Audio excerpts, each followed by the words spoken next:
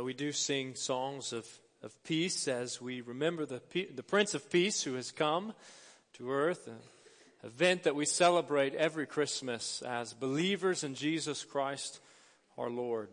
But life doesn't always seem so peaceful, does it? As we watched the news this past week, we watched as devastation unfolded in and around Gatlinburg, Tennessee, as high winds and extreme drought conditions contributed to fires rapidly spreading from the surrounding forest and nearly taking over and destroying that city entirely. Vacations were quickly disrupted and homes were destroyed. And suddenly loved ones went missing. Lives were lost. If you saw some of the footage captured by some of the escaping residents of the burning embers flailing through the air and the dancing orange flames consuming trees and buildings and the dense dark smoke covering roads, it is amazing that anyone got out of there alive. But as is often the case, when devastation strikes, when tragedy hits, there are untold stories of heroism that are beginning to surface. There are rescue missions in the midst of firestorms that are beginning to surface and beginning to be told and will be told for many years to come. Stories of firefighters and law enforcement personnel, stories of resort workers and ordinary citizens risking their lives by loving their neighbors in order to ensure the safety and the well-being of people. In the 2004 film Ladder 49, Fire Captain Mike Kennedy is given a speech. He is honoring the life of a friend and a fellow firefighter who has lost his life, and he says this. He says, "People are always asking me, how is it that firefighters can run into a burning building when everyone else is running out?" And he goes on and he says, "Courage is the answer." Certainly firefighters put their lives on the line every single day. They risk their lives for the sake and the well-being of others. And anyone who risks his life or her life knows that there is the possibility that he or she could lose their life through that action. I'm certainly not a firefighter. I've never been a firefighter. But I think that Captain Kennedy only got it partially right. No doubt, those who fight fires must be courageous, but I think there must be something more than courage that leads firefighters to risk their lives on behalf of others. I think it is a desire within to help others. The desire that God has given all of us. The God who we worship, the God who made us, the God who created us in His image is a God who has compassion on the hurting. He is a God who helps the helpless. He is a God who rescues the perishing. And it's good for us to be reminded of that truth from God's Word as we enter into the Advent season once again, as we remember the saving action of God, the salvation plan of God that led to the Son of God coming to earth, taking on human flesh, ultimately to give His life on a cross for your sake and my sake, that we might be rescued, that we might be restored into right relationship with God. So as we are reminded of the unfathomable love of God displayed in the coming and living and dying and rising of Jesus in our place on our behalf, we're reminded of the hope and the peace and the joy that Jesus brings. And this year, as we reflect on those things, let me invite you to return to the text of Scripture with me once again. This morning we are in Philippians chapter 2. Philippians, a New Testament letter in the grand scheme of things, fairly near the end of the written and completed text of God's Word. Galatians, Ephesians, Philippians, Colossians. And this is our text for the Advent season. Last week James very ably introduced us to Philippians chapter 2 in this letter that Paul wrote from prison to believers living in the city of Philippi, a Roman colony. And he writes to encourage them and to remind them that they are also citizens of a different colony, of a heavenly colony. He wants to encourage them and to instruct them to be strengthened in the faith, to grow in faith, and to look to the example and the model of Jesus Christ. And likewise, church, as believers in 2016, we are still called upon to look to the example of our Lord and Savior, Jesus Christ. So let's look to his example today. And as you find your place in Philippians chapter 2, let me invite you to join me standing for the reading of God's Word. In Philippians chapter 2, beginning in verse 5, the Scriptures read this way: "In your relationships with one another, have the same mindset as Christ Jesus, who, being in very nature God, did not consider equality with God something to be used to his own advantage.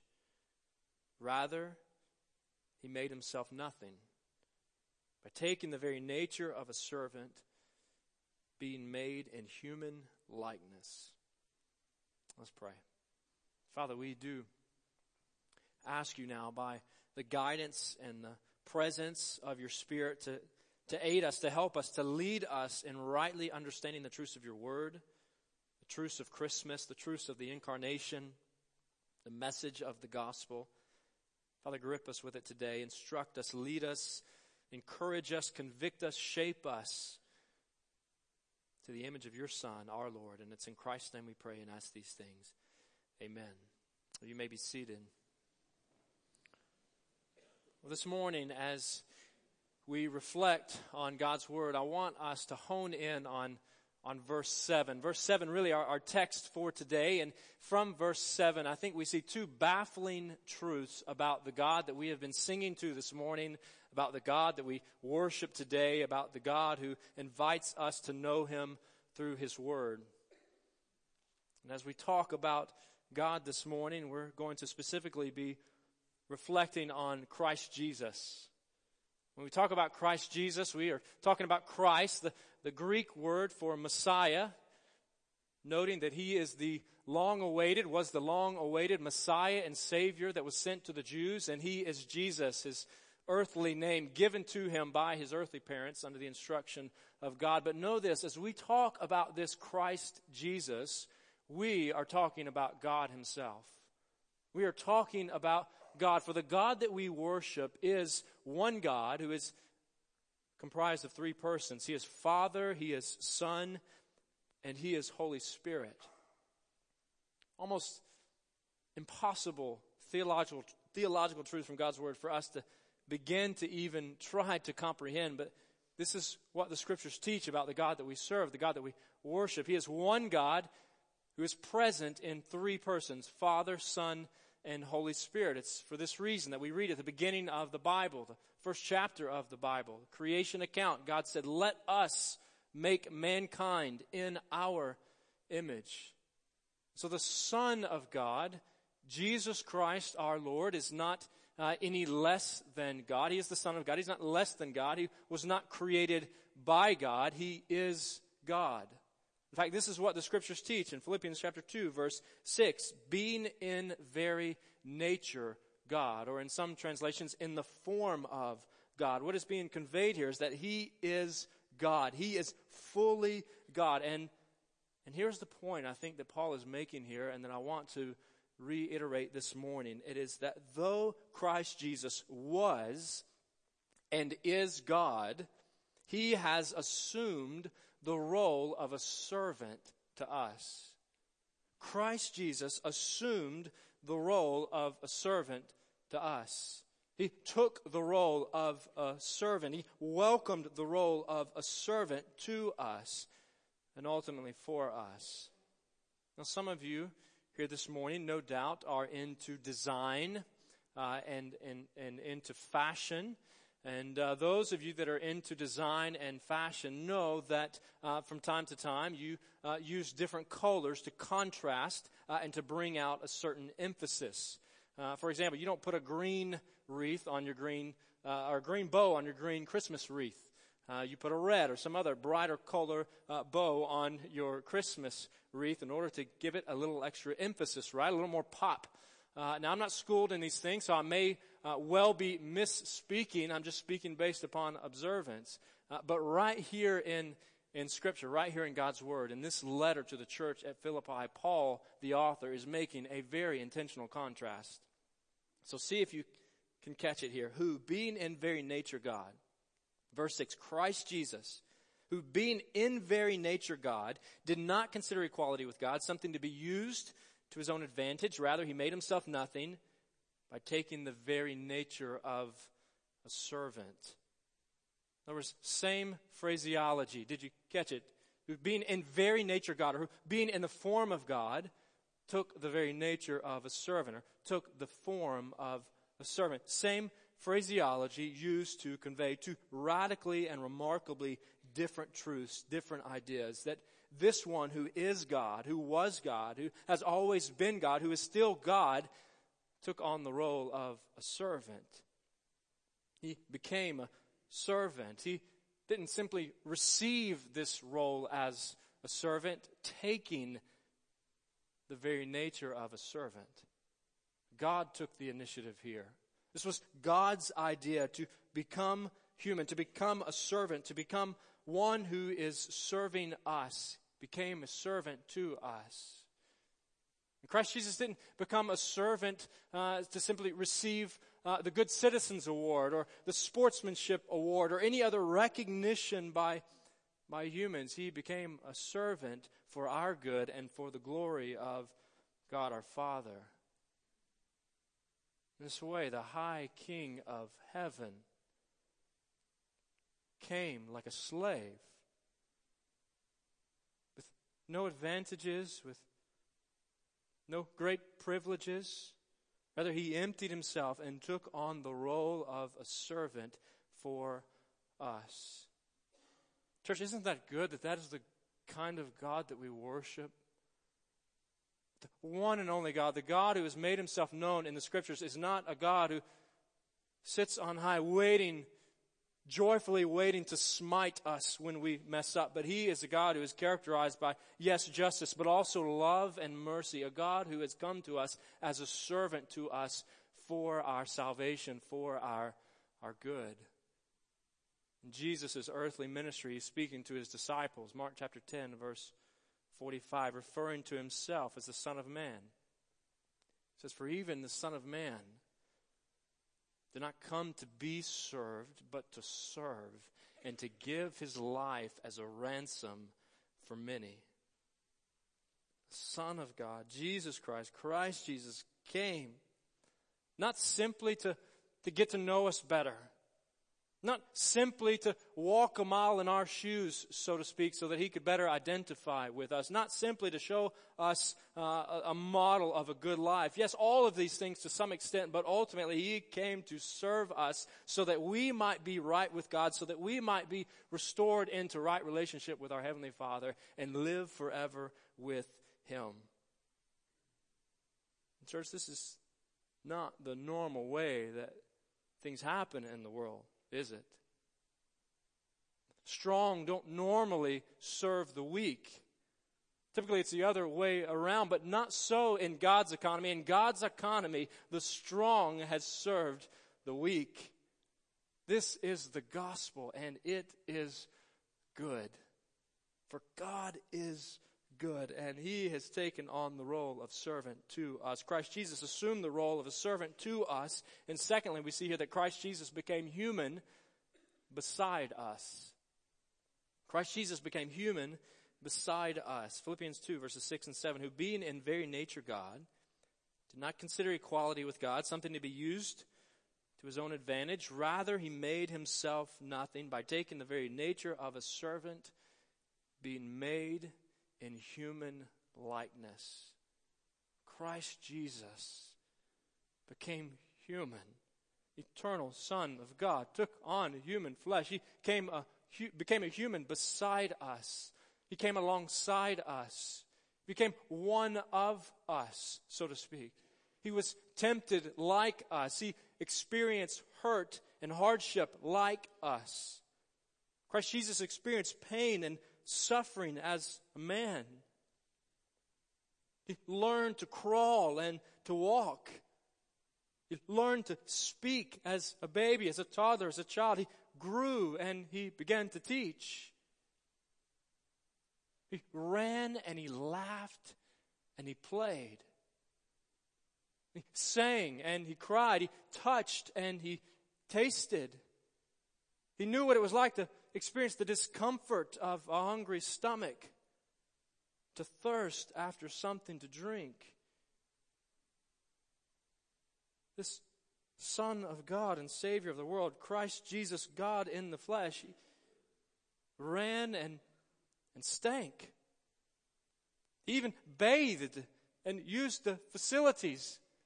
And this was God's idea. This was not our idea. God took on human flesh. He became one of us. He became a human beside us. And all the while, he never ceased being God. This prime example of the Bible's intentionality of word choice here. Being made in human likeness. He didn't replace his deity with full humanity. Rather, he remained fully God and took on full humanity. Jesus was human, but not human only. Christ Jesus assumed the role of a servant to us, and Christ Jesus became human beside us. Together, these two remarkable and glorious truths teach us that Christ Jesus made himself of no reputation for us. Church, Christ Jesus, God that we worship, the God who saves, the God who has come to us, has made himself of no reputation for us. He made himself nothing, verse 7. He emptied himself, some translations say. Or in the King James Version, he made himself of no reputation. He gave up his rights. He gave up his advantages. He gave up his privileges as the Lord of all and King of heaven and earth for our sake. He gave them up for us. Church, this is the message of the gospel. This is a truth that is all over the pages of the New Testament. Stated this way in 2 Corinthians chapter 8, verse 9. Though he was rich, yet for your sake and for my sake he became poor, so that you and I, through his poverty, might become rich. Church, you know the grace of our Lord Jesus Christ, that though he was rich, ruling on high in heaven, yet for your sake and my sake he became poor. Became a servant. He became one of us. He became a creature ultimately so that we could have riches in him. So that we could know the joy and the peace and the hope of salvation. Friends, we were in a firestorm of sin. Overcome by flames of guilt and lust and rebellion and disobedience. Headed for ultimate devastation and destruction when the Savior came on a rescue mission, completely motivated by pure and unconditional love for us, and he rescued us from the pit of hell and brought us into his life-giving, angel-filled, never-decaying, always peaceful, eternal kingdom. Church, this is the gospel, and it is good. This is the character of the God that we serve. This is the character of the God that we worship. So as we celebrate this Christmas season with hot apple cider and with the taste of eggnog and with the hustle and bustle of holiday shopping and with a marathon of Christmas gatherings and parties, let's be sure as followers of this Jesus to slow down and to savor the Savior who has come to us. Friends, savor the Savior who has come to us. Give yourself to enjoy him. Live your life to enjoy him, to know him, to trust in him, to serve him, for he is the one who brings us peace. He is the Prince of Peace. He is the giver of life. He is the restorer of life. He is the one who extends a peace to us that can never be destroyed, that can never be taken away. He is the one who extends a peace to you and to me that overcomes illness. A peace that is not destroyed by family brokenness and by divorce.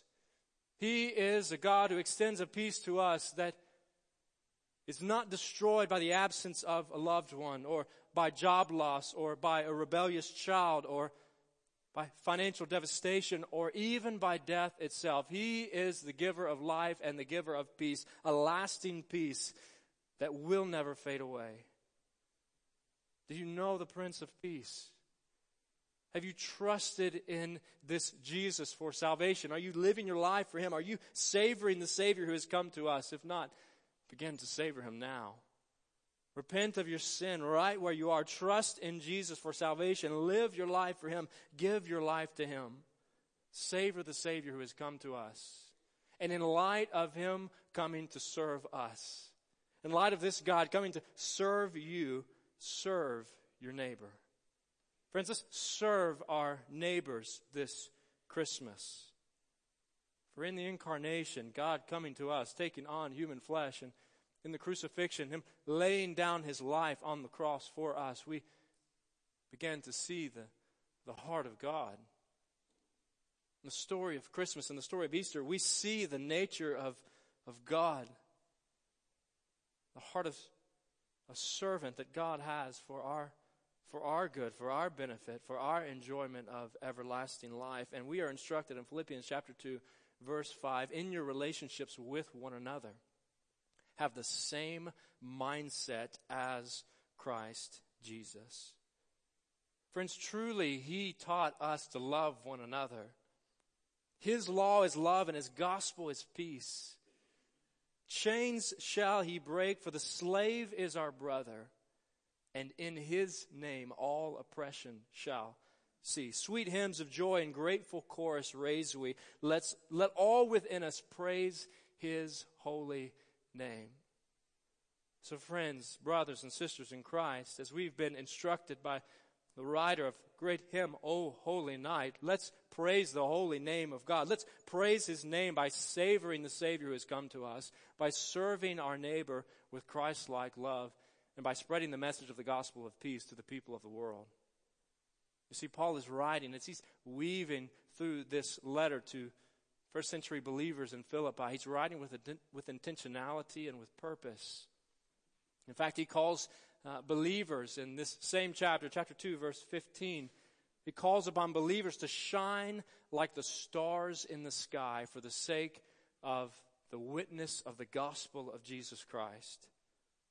So friends, let's shine the light of the gospel of peace. Let's shine the light of the gospel of peace, the message of salvation by grace through faith in our Lord Jesus Christ. For the gospel is a message to be received and believed, and it's a message to be shared and dispersed.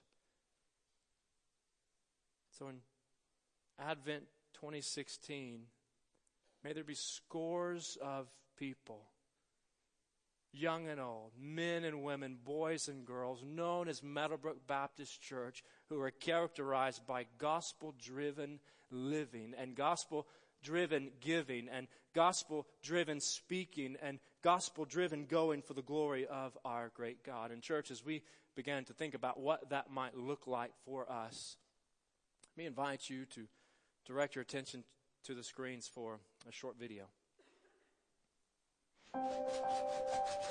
Thank you. Thank you. Thank you. Thank you. Thank you so much. For giving.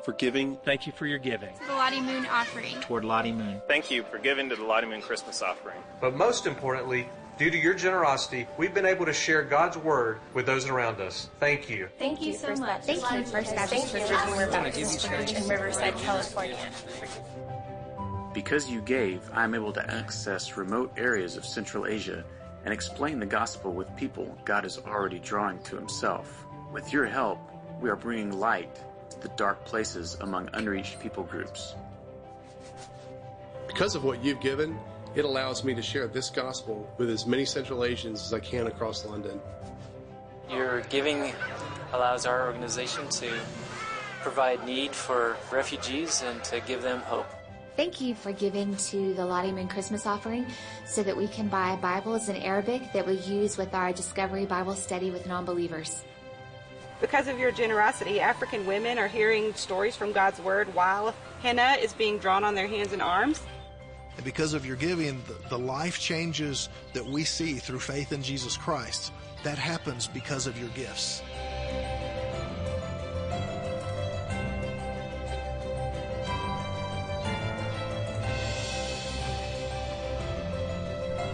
Thank you for giving to the Lottie Moon Christmas offering and helping to provide this wonderful water filter here in northern Thailand. Your giving allows me to continue with my medical license here in Ghana, where I can not only do surgeries, but also the patients have the opportunity to hear the gospel. So thank you. Because of your giving, I'm able to speak to these 1,000 kids every Wednesday morning. Thank you. Thank you, First Baptist Church. Thank you, Faith Promise Church. Thank you, Cathedral Baptist Church. Thank you for giving to Lottie Moon. Thank you, and God bless you.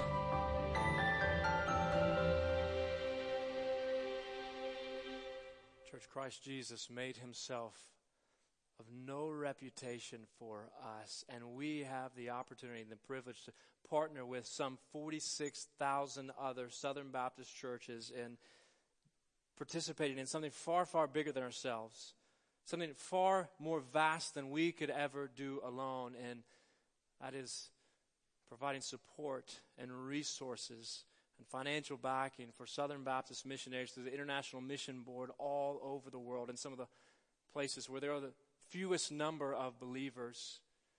And yet, through your faithfulness and your generosity and your sacrificial giving to the church, and specifically to this offering, you are participating in the message of the gospel going to the nations of the world, and lives are being transformed around the name and the reputation of Jesus Christ our Lord. So thank you for your generosity to the Lottie Moon Christmas offering. Lottie Moon was born in the 1800s. She became a believer in Jesus during college. She attended college in the state of Virginia. She taught school in Virginia and Georgia and Kentucky before leaving in 1873 to go to China and to serve the Lord for 39 years as a faithful missionary.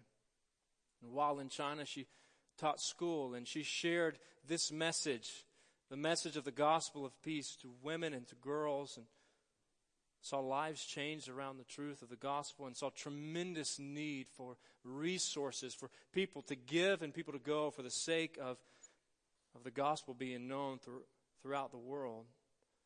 She became well known for her letters that she sent from China back home to the States, calling upon believers here in the States to support missions around the world. So I want to read you some piercing words from one of her letters back home as she speaks directly into the time of year that we're in now, the Christmas season. Lottie wrote this.